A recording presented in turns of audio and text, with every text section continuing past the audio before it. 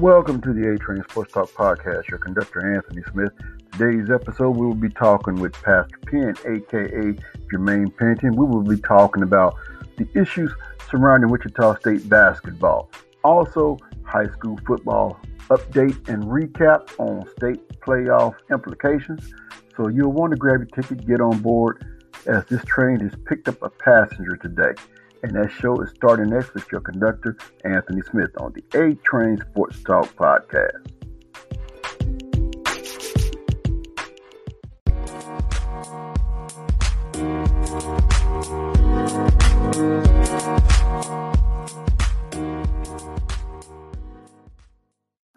Welcome into the A-Train Sports Talk Podcast. Today I have a very special guest, and we're going to dive into some things. Now there's a local radio station, and unfortunately their pastor guy, he passed away. He was known as Pastor Mike, would call in the KFH radio. Well, today I have on the A-Train Sports Talk Podcast, I'm just going to call him Pastor Penn for short. Now, the man can preach the word of God, but today we're talking sports on the A-Train Sports Talk Podcast. As I always tell y'all, I hope you got your tickets. Get on board, because today the train is picking up a passenger, and the passenger today is none other than that of Jermaine Pennington, aptly called on the show Pastor Penn. Jermaine, welcome to the A-Train Sports Talk Podcast. How you doing this morning? Man, I'm good. Glad to be here. Glad to have you here.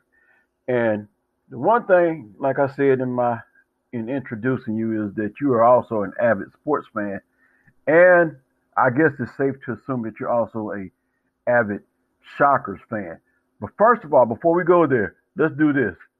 Congratulations to those Northwest Grizzlies. I'm going to talk about them later. But congratulations to those Northwest Grizzlies making their third straight trip back to the state playoff championship game. Hopefully the third time's the charm. So congratulations to Northwest High School and Coach Steve Martin, who's also been on my show and is a good friend of mine. So congratulations. But Jermaine, you also went to Northwest, so I'm pretty sure you kind of hoping that they get the job done this time around. Yes, sir. Because that program also has suffered some losses. One of their players of recent times passed away in a tragic death, but they also got a player playing at Iowa State in the name of Breece Hall, who's making a name for himself. So, but back to this situation with Wichita State, because you've been very passionate about what's been going on. You've been on my news feeds on Facebook, and even when they had the mass exodus of players, and we've been keeping a tally on what's been going on. But now we come to the resignation of Greg Marshall. Was it a resignation, or was it a forced resignation with a buyout, so to speak? I mean, $7.75 million, that's not like a partial buyout, because if you look at the contract, the fact that it was a rolling contract, and I think he had like 7 years, you're looking at, if they don't show cause and they terminate the man, it said that he would have been paid upward like $23 million. So Is this a situation where they may have made an offer and basically he said, no way in hell am I taking that? And the reason they kept saying that Greg Marshall was not with the team is because he was with this team of lawyers, and they came up with this deal, and Wichita State said, all right, this is what we will do now. We just want this to be over. We want to be able to have our our interim coach concentrate on coaching without having this cloud hanging over, because look at the timing of it. So go ahead, weigh in.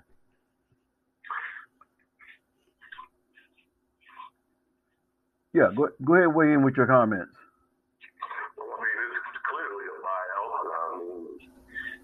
See a man with having that much money on the table who would not walk away from that without there being some extenuating circumstances. And I think it's, in my mind, it's a great red flag or a declaration of guilt on his behalf. I think that any normal person accused of something that they're not guilty of, you can certainly fight for what you know is yours. So that's my opinion, and not to be disparaging, but that's where I stand on that. Now, let me ask you this question because Greg Marshall flat out denied any of the allegations. He denied punching Shaq Morris, and I'm gonna get to that too. Uh, we have yet to get a statement from Kyle Lindsted, who is the alleged coach that Greg Marshall put his hands around his throat, and he still has yet to make a comment. And as a matter of fact, his statement is no comment. He's at the University of Minnesota on the staff of, are you ready for this? Richard Pitino. And well, we know the bloodline. He's the son of Rick Pitino. So you're kind of just wondering when something is going to happen because they often say the apple don't fall too far from the tree. And we know what happened with Rick Pitino at Louisville. So with Greg, there would even be any speculation about the man's guilt. You have a consensus amongst many players that they witnesses. You got a coach who, an assistant coach who's playing, and he has no comment. If someone had not told me, I certainly would very vocally say that they had. I think there is this need to protect one another. It's kind of symptomatic of what we kind of see in abusive codependent relationships. People are, we gain to protect those that in ways have been good to us, but another way is damaging. And so I just think it's kind of sad that particularly in the sport that we often see this culture of abuse and codependency when people take users. And that's unfortunate. It sends the wrong message a lot. Okay. Now here's a statement from one. I don't know if you remember him. His name is Kalen Malone. He played under Marshall for a couple of years, and basically he said this story went like this: is Kalen Malone played 2 seasons at Wichita State under Greg Marshall and Isaac Brown. He says, I think specifically guys on the 2017-18 team knew who Coach Marshall was, what we were dealing with, and what we signed up for, said the former Shocker guard. On November 17, 2020, Greg Marshall resigned as head coach of the Shockers men's basketball team, and the university elevated assistant head coach Isaac Brown as interim coach. He's a little bit more quiet, said Malone, but at the same time, I think his ability to listen and hear his players is one of the reasons he's going to be successful. As a matter of fact, it says Isaac Brown served as an assistant coach for 19 years in the Division I ranks. His resume includes coaching 5 programs: South Alabama 2002 to 07, Arkansas 2007 to 2010, Arkansas State 2010-2011, Louisiana Tech 2011 to 2014, and currently Wichita State. And he has a pretty good, impressive resume. It says Brown has helped lead those 5 programs to 11 20-win seasons, 8 conference regular season titles, 2 conference tournament championships, 10 postseason appearances. Along the way, he's coached 58 all-conference selections and 6 NBA players. That's quite an impressive resume coming from an assistant standpoint. Not to mention, Wichita State is making history again because back in the day, if you remember Wichita State football, they were the first school to hire an African American to coach Division I NCAA football by the name of Willie Jeffries. Now they're making history amongst themselves because this is the first time ever they've had a black head coach. But back to Marshall, by flat out denying, do you think had he taken a different approach to the allegations, if he would have said, look, this is what happened in practice? Because the player who's at name who surfaced all this, Shaquille Morris, and it was due to a hard foul on Zach Brown. Now, you think had he said, look, it was an intense moment in practice. Yes, I admit I kind of lost my cool because of the play. Because, when you're in practice, you don't do those hard plays on your own teammates as you would someone on another team. So it was a hard foul. I think And had he worded it differently, if he would have said, "Look, yes, I mishandled it, and I apologize, and I want to, make things right." You think had he had a different approach as opposed to flat out denying it, we might be talking about maybe Greg Marshall serving a suspension as opposed to Greg Marshall resigning. Absolutely. One of the things that we consistently see with scandal is that the cover-up is always usually actually worse than the actual offense. Because what the cover-up says is that I'm committed to deceit. I'm committed to behaviors that I know are wrong. I don't plan on changes. And I want to excuse them. And in doing so, it's a horrible representation of what it means to be character development on a collegiate level. It sends the wrong message that we don't take responsibility for our faults. Attempt to be better. Nobody's asked him to be perfect. I think that's an unreasonable stance. But we do ask the person to be forthcoming and be honest. Right. So, what position is Wichita State in moving forward? Because right now, let's just say it, they have a lot of lame duck positions. And when I say lame duck, I mean, yeah, Isaac Brown, interim coach, and I'm fully behind him. I hope he gets the job done. As a matter of fact, I hope he gets the job done for the fact that he's one of the leading candidates for the job. Now, there's another name thrown out there too, Adrian Griffin. We'll get to that some other time, some other show. But when I say lame duck, Isaac Brown, interim coach, that means he's basically just temporarily, unless he can earn that position. Sure. Darren Boatwright is the athletic director, may I say, for now. Why would I say for now? Because you're also dealing with schools that does not have a president right now. Right. And that was kind of sketchy how that played out, because the president they had was on the job for 9 months and he decided to step down. Plus, they're still dealing with the backlash of the Ivanka Trump situation, how that was handled. So what is the total outlook of the university? But then how does this all play out? Because Eric Sexton at the time was, if you look at the time frame when this all happened,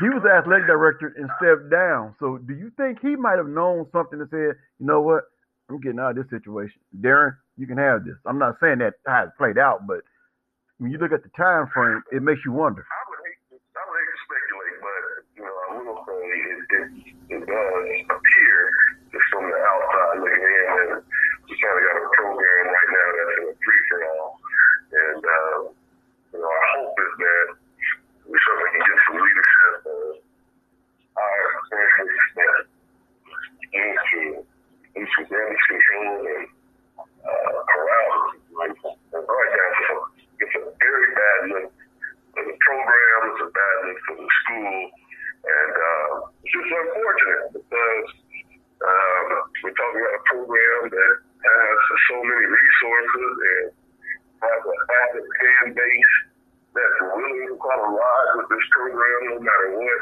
And it's just really unfortunate. I mean, just do the right thing. What we know from history is that soccer fans are loyalists. Right. I mean, you and I know from years of attending games under the Thompson and Cohen era, I mean, even losing, we had decent crowds. So it's a program that has a loyal fan base. Right. I just want you to do the right thing. Exactly. So, in saying that, I want to throw up the name Shaquille Morris because, see, I'm not saying Greg did it. I'm not saying Greg didn't do it.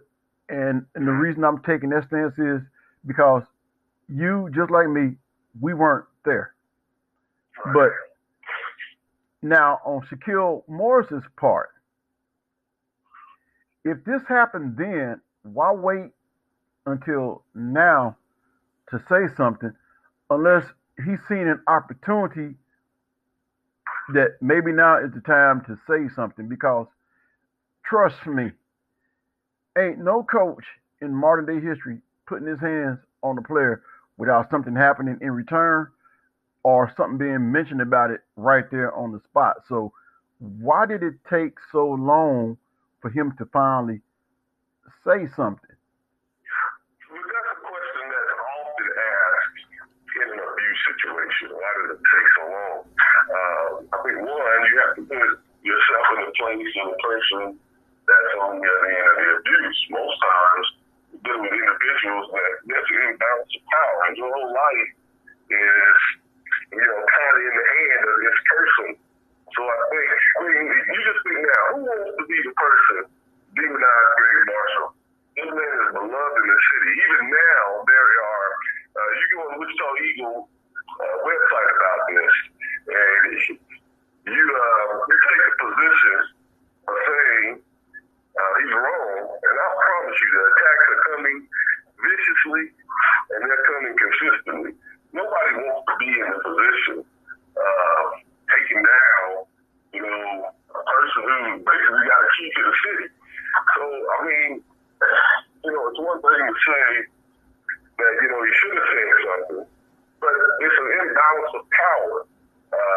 When you're in a position where you lack power, you also do some things that, may seem irrational. I heard some other players even state that during this season or during this period that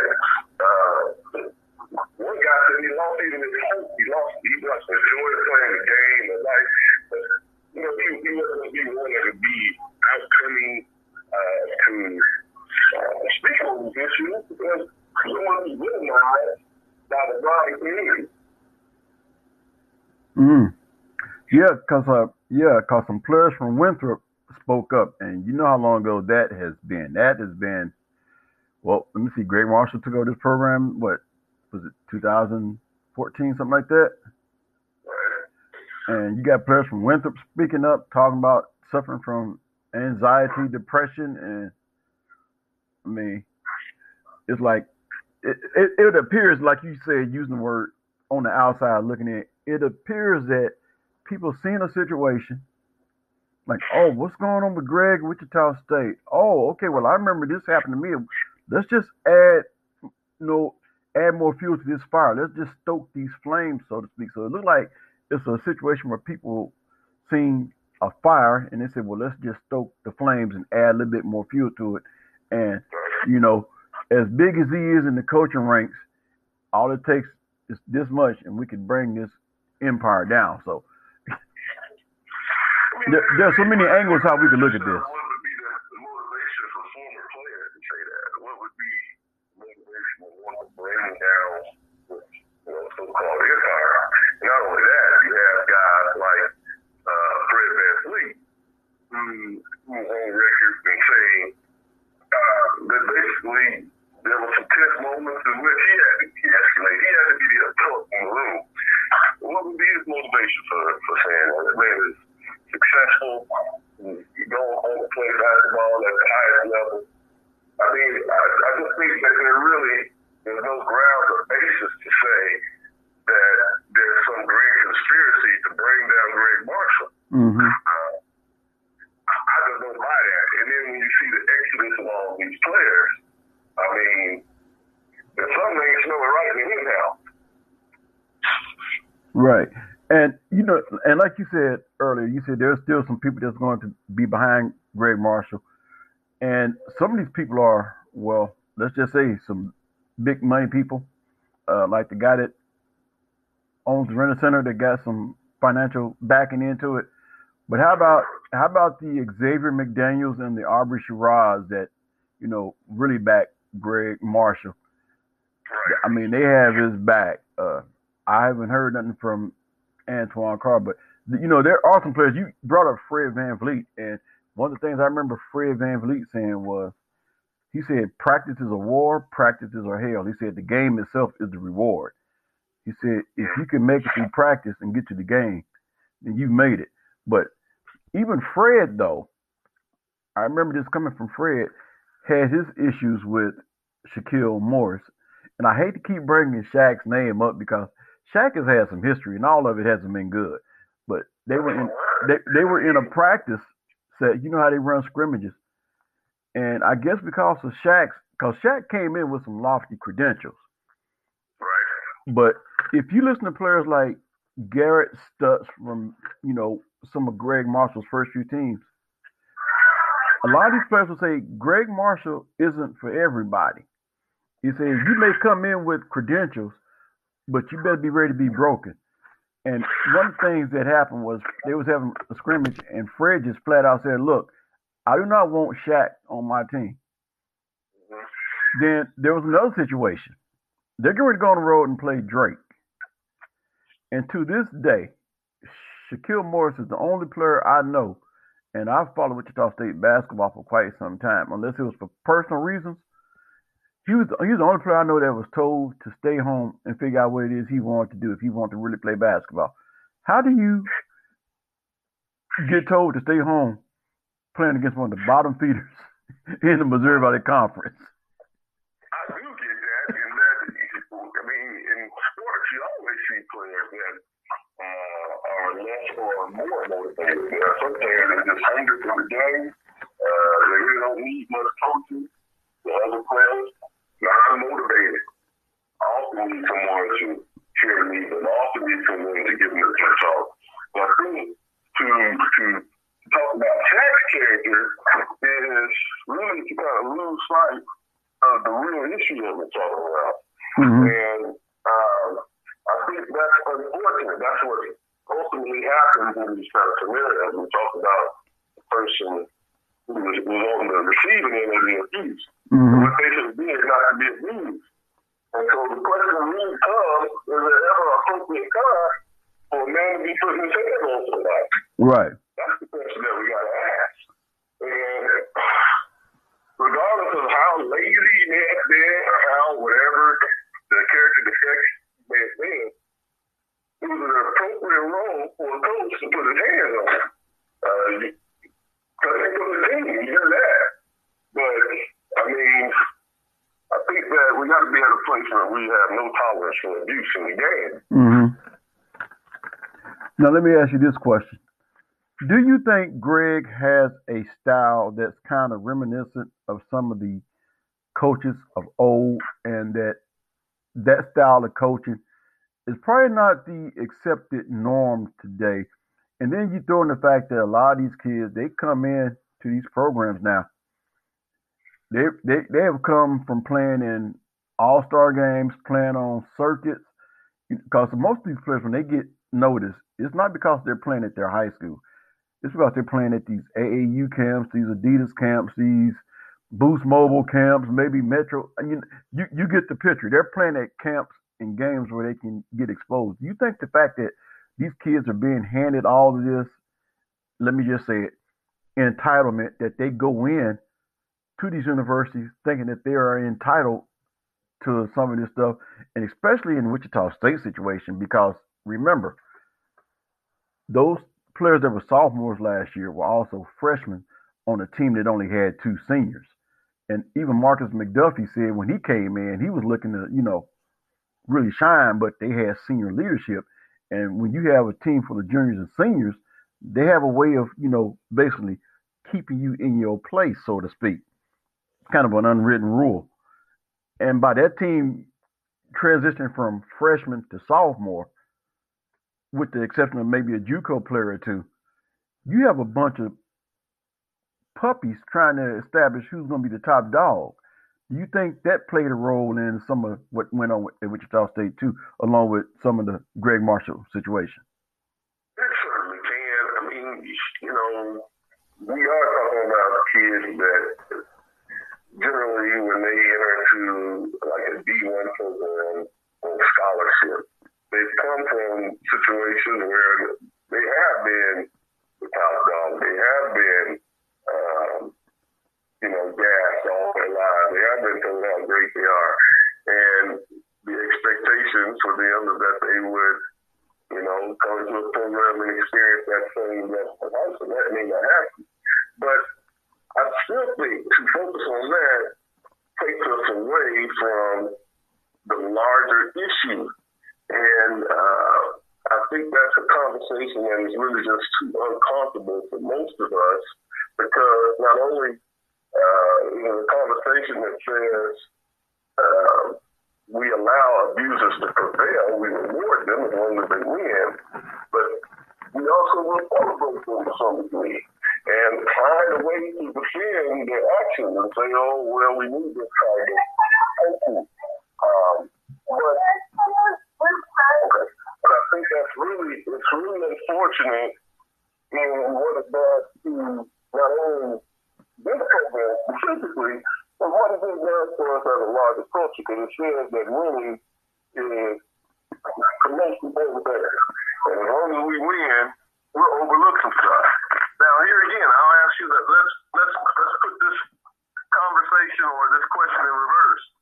Would we accept any of these allegations that Coach Marshall had the record of a Thompson or a Cohen?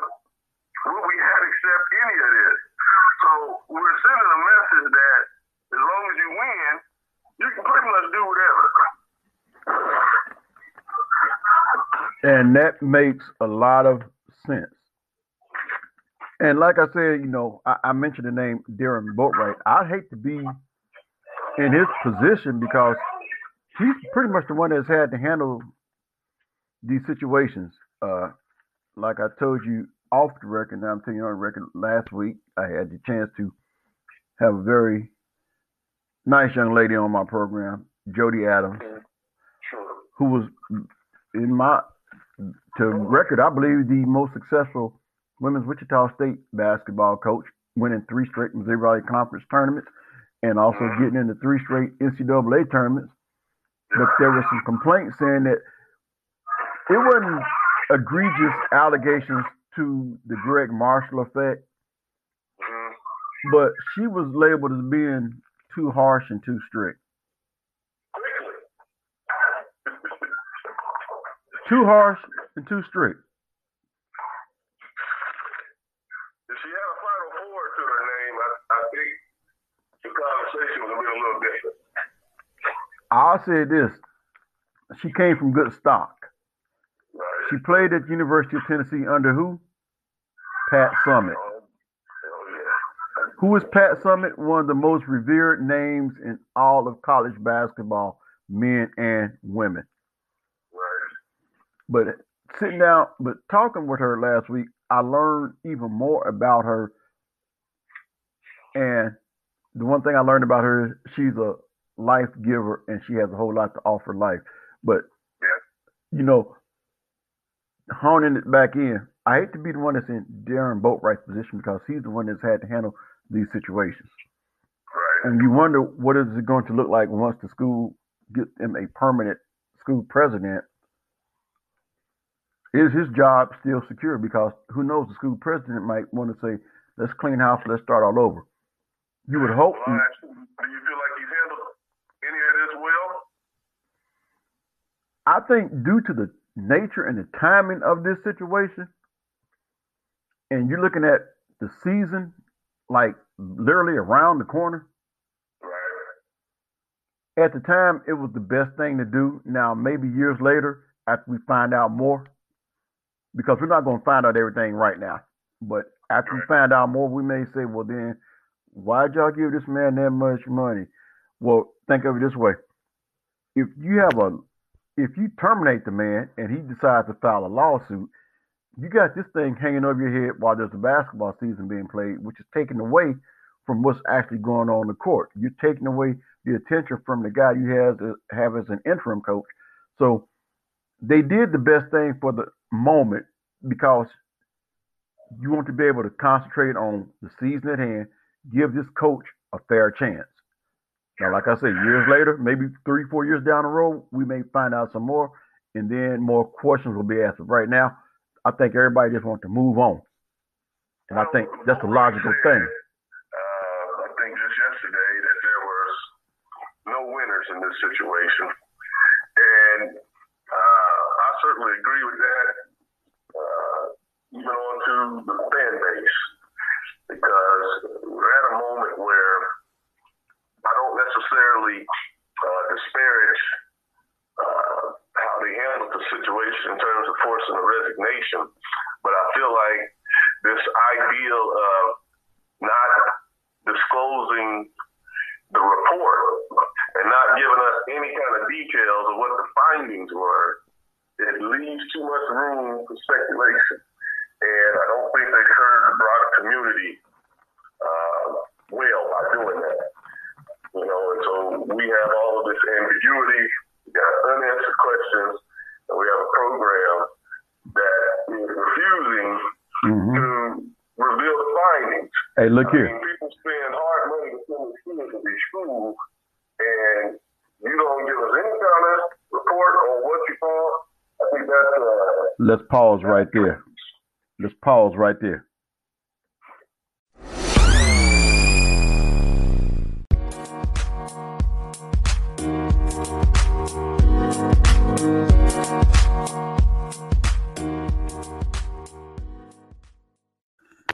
And welcome back into my podcast, and we're talking with Pastor Penn, and we're talking right now pretty much all things Wichita State and the situation surrounding the resignation of Greg Marshall.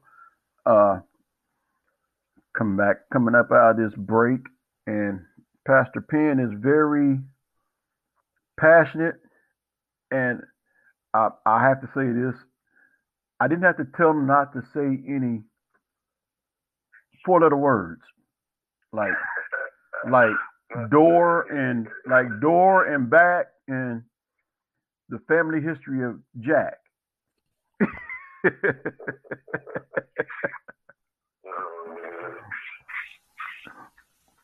But yeah, as you were saying before, we had to take that pause there. We ran up against a hard time out, as they call it in radio.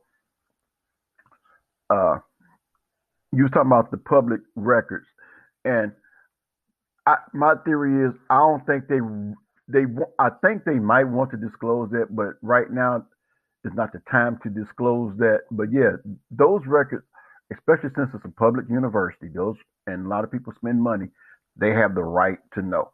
So go ahead and expound on that. Absolutely, man. I mean, you also want to know what kind of culture you're supporting.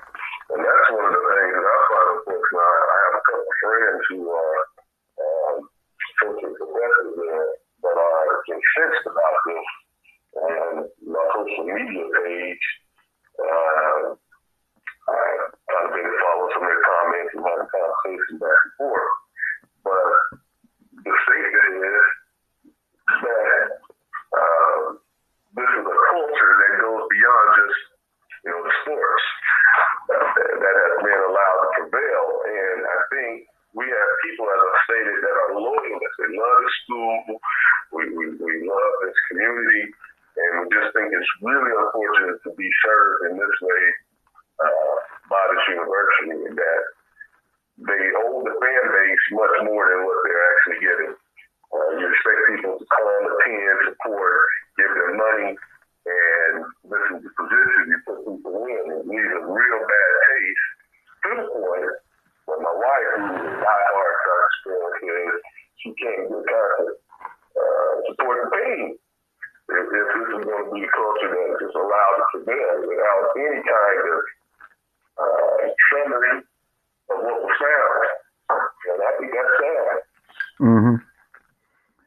So why is it that you think some of his star players haven't really spoken up on the issue? And I'm talking about his big three, which would be Fred VanVleet, besides the comments that you gave me that you heard him say.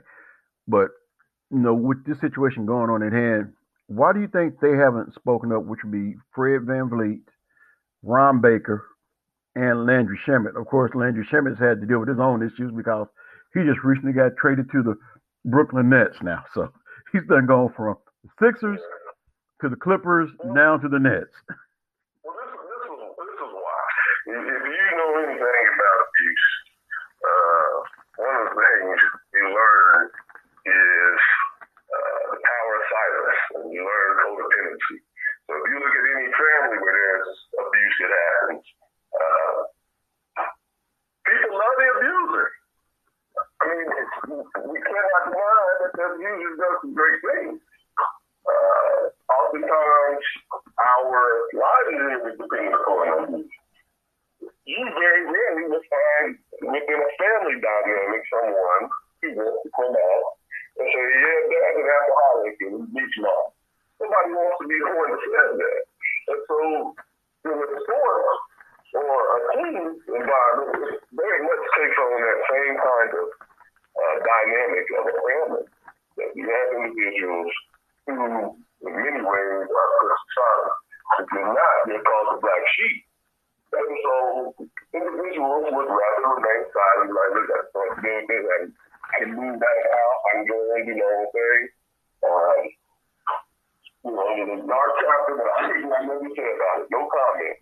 We got a coach here at the last who's a man being told, in his words of no comment.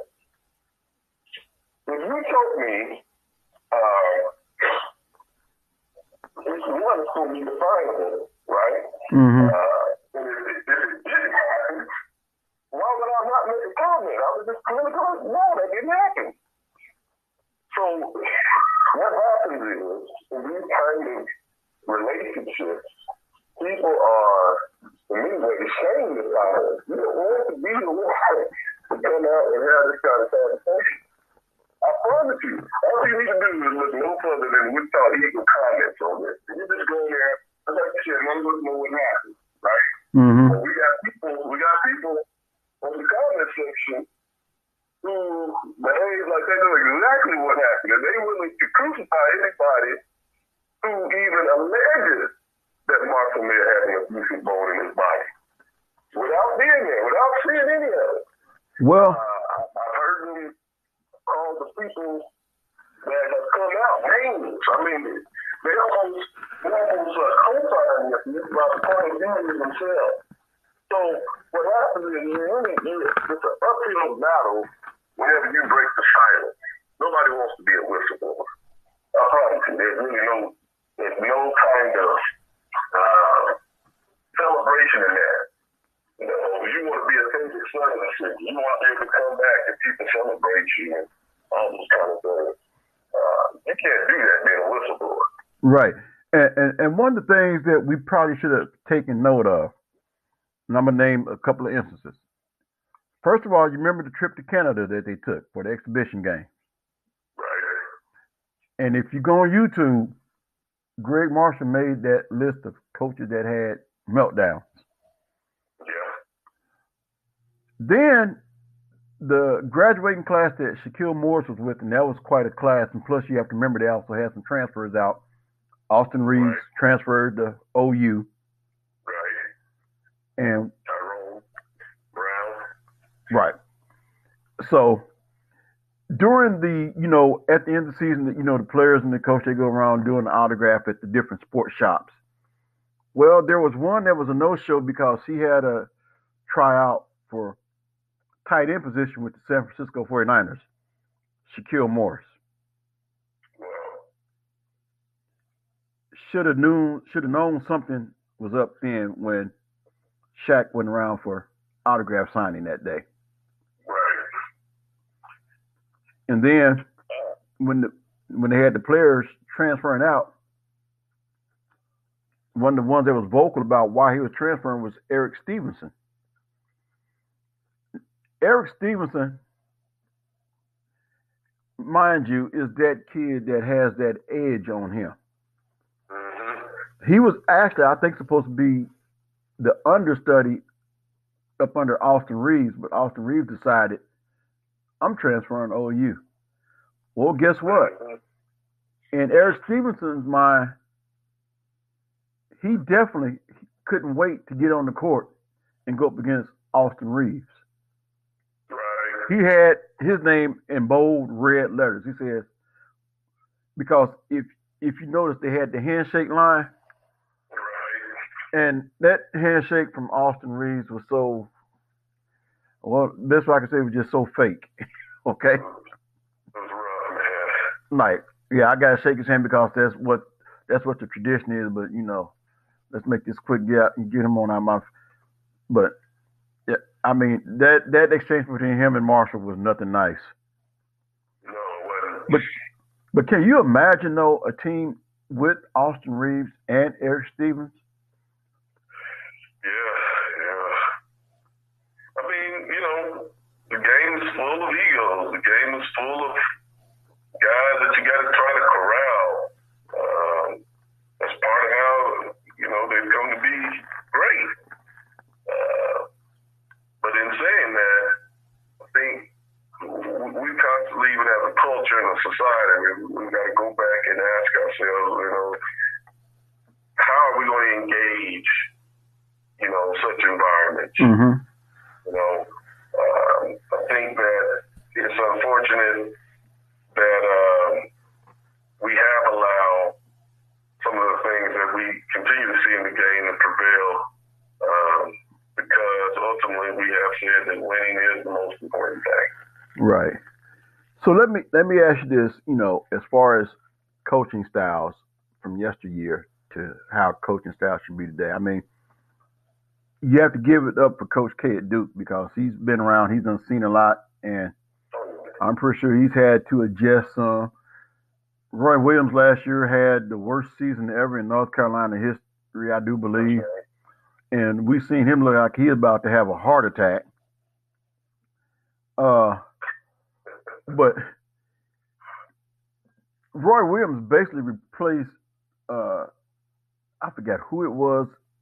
It wasn't Brad Daugherty. It was somebody else. But the reason that he replaced that particular coach because players was leaving the school because of he was too demanding and too this and so what are we done with the well I know we're done with the Bobby Knight style of coaching, but are we done with the John Thompsons, the John Cheneys? Are we done with those styles of coaching? I mean, I think there's still adequate room for tough-nosed coaches that even get in your face. I don't think that's what we're saying we need to do away with. And as you said, there are some players who acclimate better to that style. The other players, that ain't for them. And I think people need to have options. They need to have menus. I want to go play for a John Thompson type there's nothing wrong with that. I just think that collectively we've got to say there's no place for abuse. Right. And I think that we've got to define what abuse is. Right. And it seems like in sports we're very ambiguous about that. We kind of make some exception. So if you're in a professor's classroom, okay, let's just talk college. You're in a college classroom, and the professor is requiring something of you, an assignment. Is it ever going to be appropriate for that professor to push to hit you in the head? Is that something we're going to tolerate? Would it ever be acceptable for a professor to make a racial epithet? And we'd be all right with that. No. So I think we have to look at the environment and say across the board, we're not going to tolerate this in the classroom, and we call our coaches basically our teachers. We probably should not allow this on the gridiron. We probably should not allow this, on a basketball court. Gotcha. I do understand there is some level of variance in terms of coaching. It is dealing with sports and strictly in that kind of thing. But I do think we got to create a standard that, one, we ain't going to use no racial epithets. Two, you're not going to put your hands on kids physically. Right. I just think that we've got to create a standard as a society. And that doesn't mean you can't be a hard coach. Mm-hmm. Gotcha. Now, I'm going to share a couple of things with you here. I was fortunate and honored to have Mike Kennedy on. That would be the voice of the Shockers on the radio. And he gave this nugget right here. He said, I'm going to quote the late Bo Schembechler. He said you may lose a recruit and he may beat you once or twice. He said, but if you recruit the wrong person into your program and they don't fit your culture, they can beat you every day in life. Man, that's true. I agree with that. That right there, I was like, wow. But moving forward, how do you think the outlook of this team is going to look this year? I mean, I believe we've done hit Greg Marshall situation over the head. We done hit player situation over the head. So now we done got that out the way. We got basically about 15 and a half minutes left on this segment. Yes, you get all the time you want. I want to look at the makeup of this team this year, moving forward, with Coach Isaac Brown, with the credentials that I read to you. How do you think this team is going to fare? Because even before this happened, they had them predicted to take seventh place in the American Athletic Conference. I'm going to start off by saying I disagree with that. What do you think? I think this team, they still have all the raw ingredients. Nothing really fundamentally has changed in terms of the talent pool that they had, unless we happen to see some kind of mass issues now. But all the talent is in place. They have to get over the hurdle of this whole stigma that's on the program right now. So they can find a way to get focused. I don't know Brown's reputation as a motivator, but if he can motivate this team to get focused and to help them play with that level of chip that you got something to prove because everybody's betting against you. Really have that underdog there. Maintain that as part of the culture. I expect to see something, incredible from this team. I mean, I really have been impressed with the guy that they brought in. I thought that, you talking about the transfer from UConn, Alterique Gilbert? Yeah. Yes, I've been hearing a lot about him, and basically, he is the real deal. High school player, man. Incredible guard. UConn, this business play, but we need to get beyond those kind of issues. This team, they can do something special. Yeah, I look for them to have an upper division finish in the conference, like at least a top four. So, but the good thing is, by them being predicted seventh, that means they could basically fly under the radar. Just quietly go about winning games. The season starts for them next week, Utah State.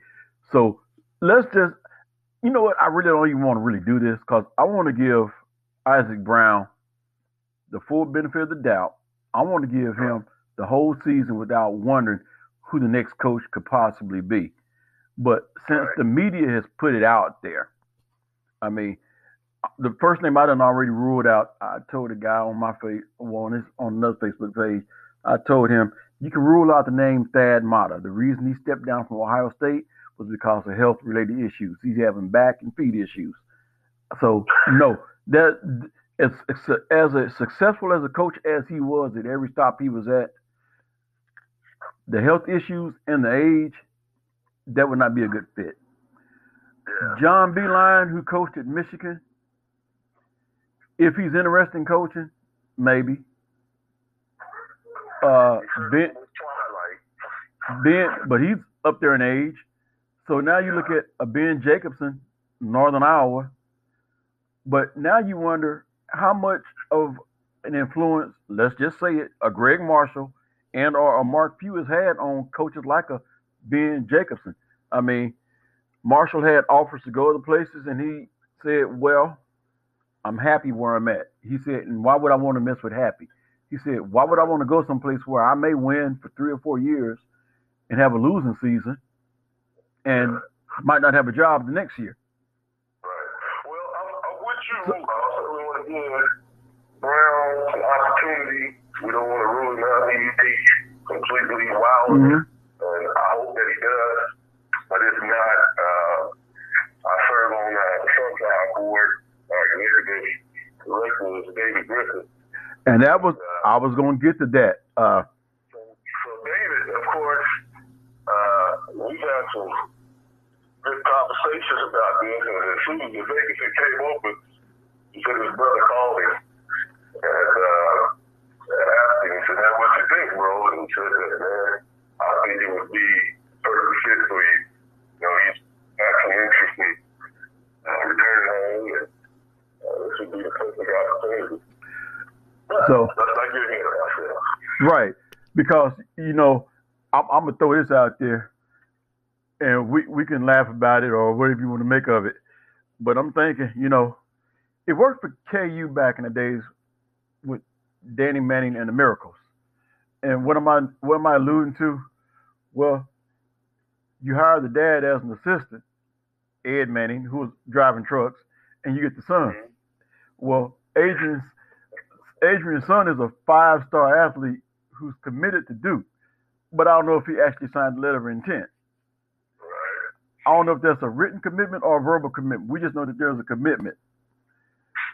But wouldn't that be something? You get the father, and the son does just like Deion Sanders' son said, "Guess what, Dad? I'm following you."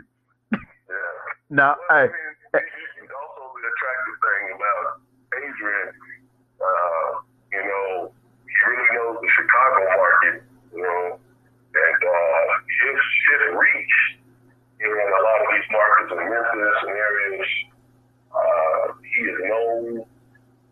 He would be the kind of guy that could really sit down in front of some parents and sell programs, you know, having played at the next level, coached at the next level. He would be a player magnet. But here again, I don't want to get ahead. Right, we don't want to get ahead. Let's give Isaac Brown our full, undivided attention.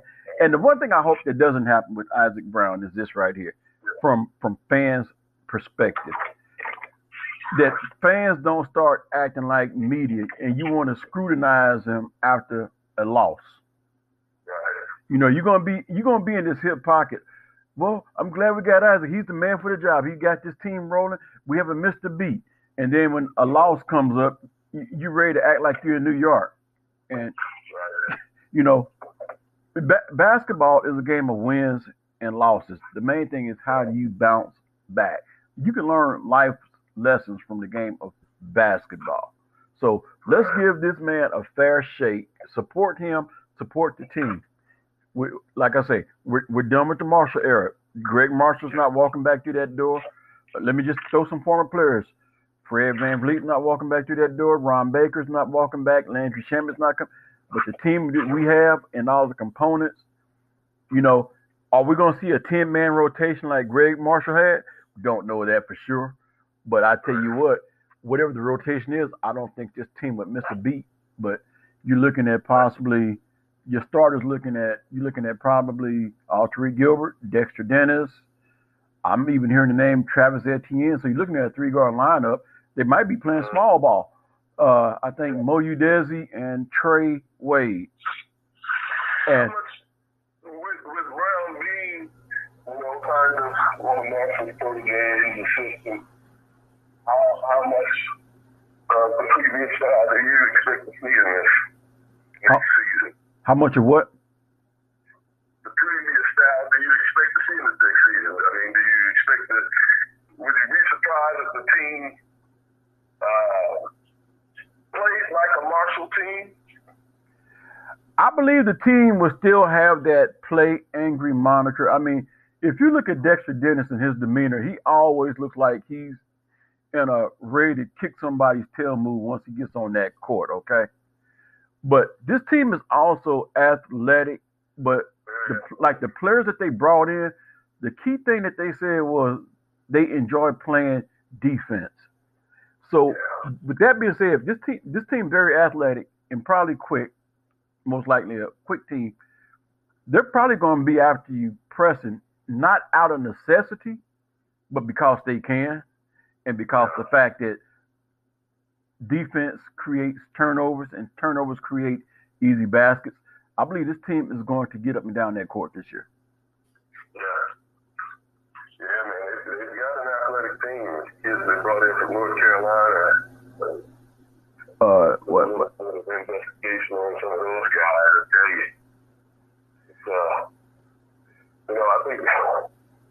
know how many of those red shirts. Doesn't seem like we don't have a choice. So, yeah, we're definitely looking forward to this year's edition of this team, you know. And like I said, they're going to turn some heads. Now, we don't know how this whole season is going to play out with this pandemic going on and everything and the instability. Well, I tell you what, this was the best year for this to happen, wasn't it? Right. That's the one thing in our favor. It's definitely the best year to have this kind of transition in this year because everybody's thinking it's going to be influenced with this virus situation. Right. Well, hey, Doc, look here, man. I want to say thank you for joining me on my show today. We're going to do this again soon and very soon before we go see the King. Certainly. Love to connect you with David. Yes. Yes, most definitely. Because I'm all about trying to get guests on this. And this is actually my 86th episode. So I'm coming up on my 100th episode, and I'm trying to plan something big. I want to get some guests on, and that I might have to make that like a 3-hour show, because I know each guest is going to be at least allotted 30 minutes. So yeah, I'm looking at getting some guests on for my 100th episode, and I'm also looking for some sponsorships as well too. And good thing about the sponsorship of this, it's not like radio advertisement. The most you'll be paying is $9.99 a month to sponsor this podcast. So keep that in mind. But yeah, once again, y'all, I want to thank my special guest for being on the A-Train Sports Talk podcast. My passenger for the day, the Honorable Pastor Penn, a.k.a. Jermaine Pennington. The only person I know who would get in trouble for imitating preachers in church. Well, I could do imitations, and I would get a good... All right, Doc. We will get you back on again soon, all right? All right. Hold the line. I will get with Richard.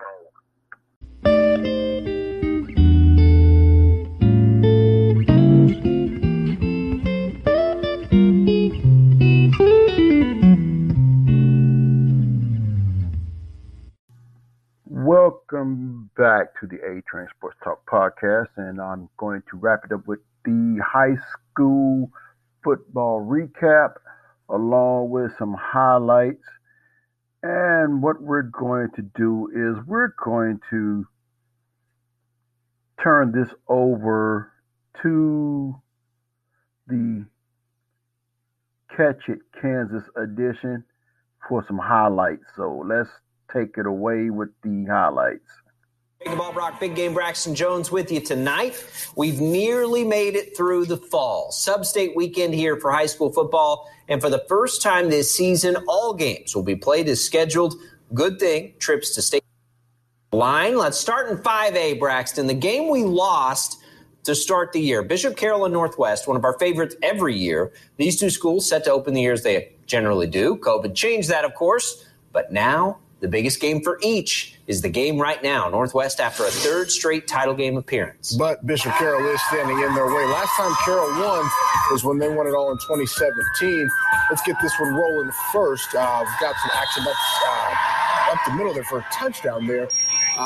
Bishop Carroll's getting this one going a little early, but they would get out to a 14-0 lead. The Northwest is nowhere near out of this.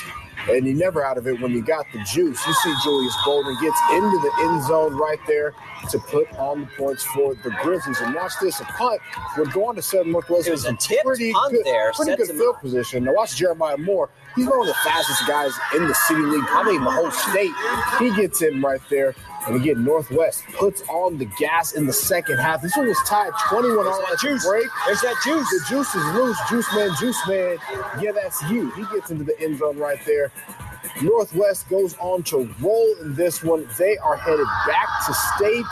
They get the big win, 41-21. For more on this game, we bring in Ellen Terhune. She watched it all go down.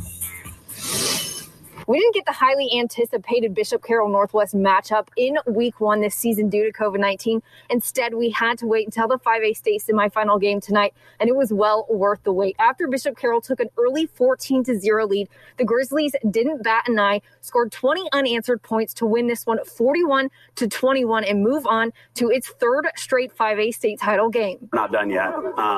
We're sick of being the bridesmaid, but to get there with every roller coaster that we face this year and getting to play, it'll hit me tonight later on when everybody's not around. I'm just proud of our seniors. It feels really good. All of our hard work's been paying off. Everything that we've overcame this season's paying off, everything. It's a really good feeling going in there, and we're going in confidently. It feels great just being able to get back there. We got some unfinished business from last year. We didn't get the job done, but we're going to get it done this year. With the loss, Bishop Carroll ends its season at 8-3. From Northwest, Ellen Terhune, Eyewitness Sports. Once again, congratulations to Northwest High School and Coach Steve Martin, who's been on my show a few times, and he's a very classy guy. Enjoy him coming on. So what we're going to do now is we're going to give you the scoreboard and let you see how things played out in high school football playoffs across the state of Kansas. You just heard those highlights. But let's start you with 6A because this is now setting the stage. Blue Valley North knocks off Olathe North 30-20. Derby manhandles Junction City 62-27.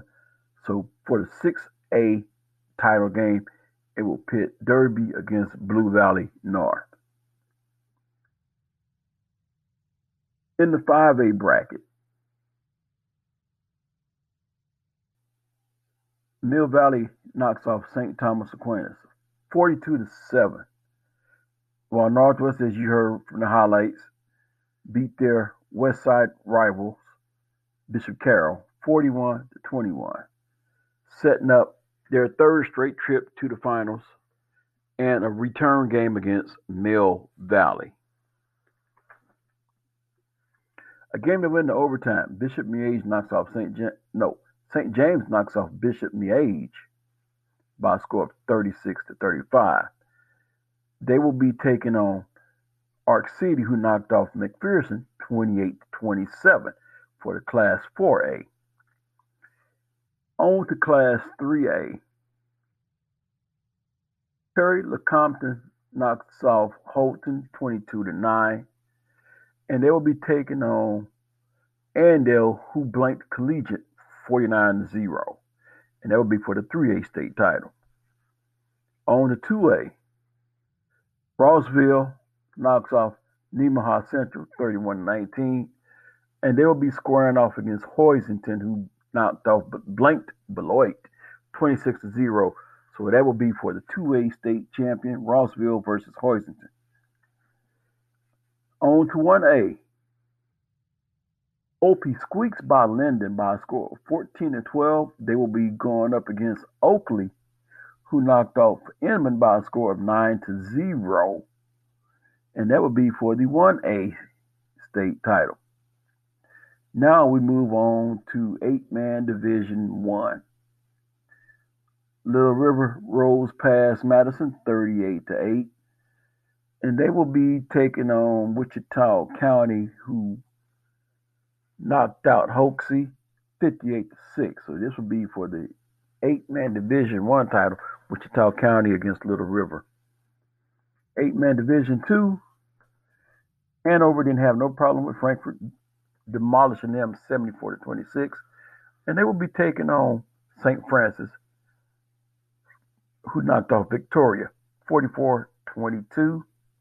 And that will be for the 8-man Division 2 title, will be Hanover against St. Francis.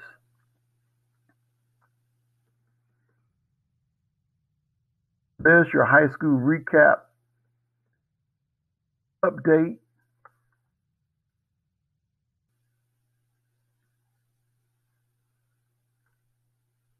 And good luck to each of the teams that have advanced, they will be playing for their state championships. I believe that will be next week, Saturday after Thanksgiving. And we hope all is safe.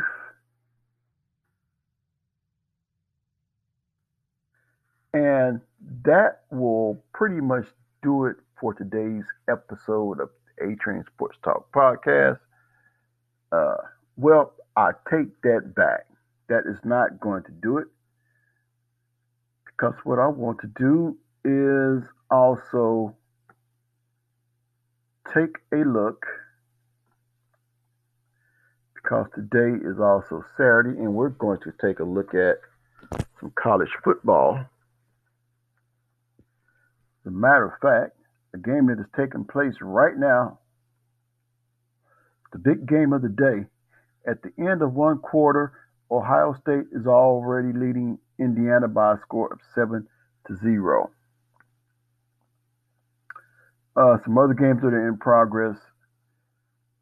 Game that can be seen on ESPN is Appalachian State against Coastal Carolina. Number 15th ranked Coastal Carolina. That game, with 10 minutes and 50 seconds to go in the second quarter, Coastal Carolina is leading 9-7. In the second quarter, right now we say upset alert is what we'll be saying right about now. Number 6 Florida has the ball right now in a game that can be seen on ABC with 11 minutes and 6 seconds to go in the second quarter. Vanderbilt actually has a 10-7 lead over the number 6 ranked Florida Gators. How huge of an upset would that be? How mighty would they fall in the rankings? Opening the door for a Cincinnati team.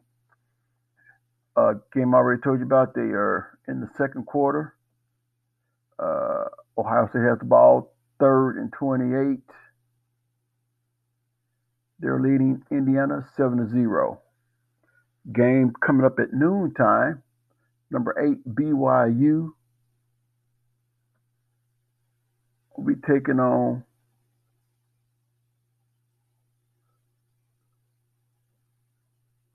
not sure who that is. I'll just say it like this. BYU has a game coming up today at noon. Also, number 7th ranked team, the Cincinnati Bearcats, will be taking on University of Central Florida.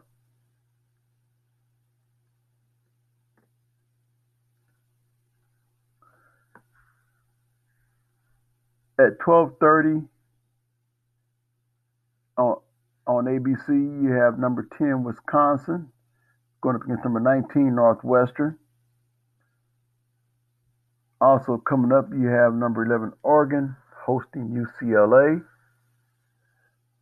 A game in the Big 12 pits Kansas State University against number 17th ranked Iowa State University. Number 1 Alabama takes on Kentucky. Also, number 23 Auburn hosts Tennessee. And number 21 Liberty trying to stay undefeated. Can they do it? Take on an ACC foe, North Carolina State. Can they remain undefeated after today's game? I'm crossing my fingers. I'm going for the underdog. And today, back in the Big 12, it's the Bedlam Series. Number 14, Oklahoma State against number 18, Oklahoma University. Mississippi State travels to take on the Georgia Bulldogs, ranked number 13. Number 20, USC, a team that I don't have much confidence in, takes on Utah. USC comes in at number 20 this week. So those are your slate of games within the top 25.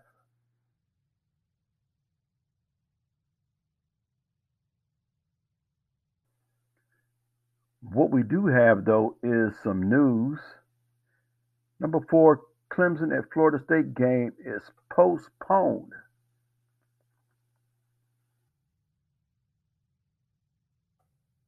game is postponed.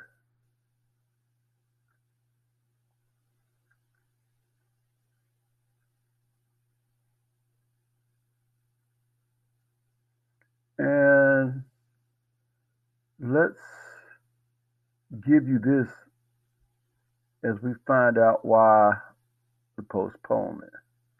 The Clemson-Florida State game that was scheduled for noon has been postponed. They'll try to replay it in December. The word from the ACC is that the two medical staffs couldn't agree on whether to proceed with the game. Now, there's defined protocol in the ACC about whether a game is going to be played relative to COVID, but that's the statement they issued. We're working on getting more information, but what you need to know right now is that the Tigers, who are trying to come back, and Trevor Lawrence, who is coming back, a big part of this college football Saturday, put on hold. They'll try to play it in December. This is Clemson Athletic Director Dan Radakovich, who tweeted this just a little while ago. We're disappointed we will not be able to play against Florida State. Clemson has followed all of the ACC's protocol in preparation for this game.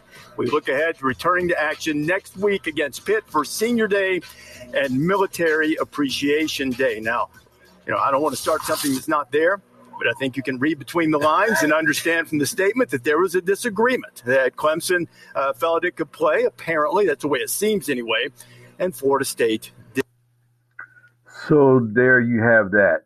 So Florida State and Clemson will not play Saturday after the team's medical personnel could not mutually agree on moving forward with the game, the ACC said in a statement. The teams were supposed to play at noon in Tallahassee, Florida. Multiple sources told ESPN that a Clemson player tested positive for COVID-19 on Friday after practicing with the Tigers during the week. That led Florida State to say it was not comfortable playing Saturday's game, the source said. We are disappointed that we will not be able to play today's game against Florida State, tweeted Clemson AD Dan Radakovich. Clemson has followed all the ACC's protocols in preparation for this game. We look ahead to returning to action next week against Pitt for Senior Day and Military Appreciation Day. That was a tweet. In a statement, the league said both teams continue to adhere to the minimum outline protocols within the ACC Medical Advisory Group report. Our first priority is the health of our student athletes, and I appreciate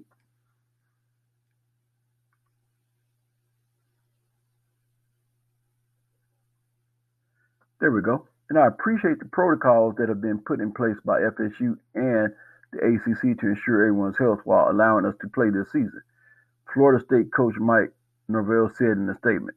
It's unfortunate that we will not have the opportunity to compete today, but we hope to be able to play Clemson in December. I'm thankful for the support and coordination between our administration, Clemson, and the ACC office. Our team will now return our focus to hosting Virginia next week. ACC protocol state teams must be tested the day before competition, so both Florida State and Clemson got tested Friday per conference rules. Those tests are done by an independent third party, and results are received either the same day or early the following day. Once those tests are received, both schools get on a call with the ACC to sign off on whether they feel comfortable proceeding with the game. This is standard before any ACC game can be played. Multiple sources said Clemson was tested before leaving for Tallahassee and did not get the positive test back until late Friday night, meaning the team had traveled to Tallahassee with a positive player. That player, an offensive lineman, was immediately isolated, and Clemson arranged for him to travel back to Clemson separately.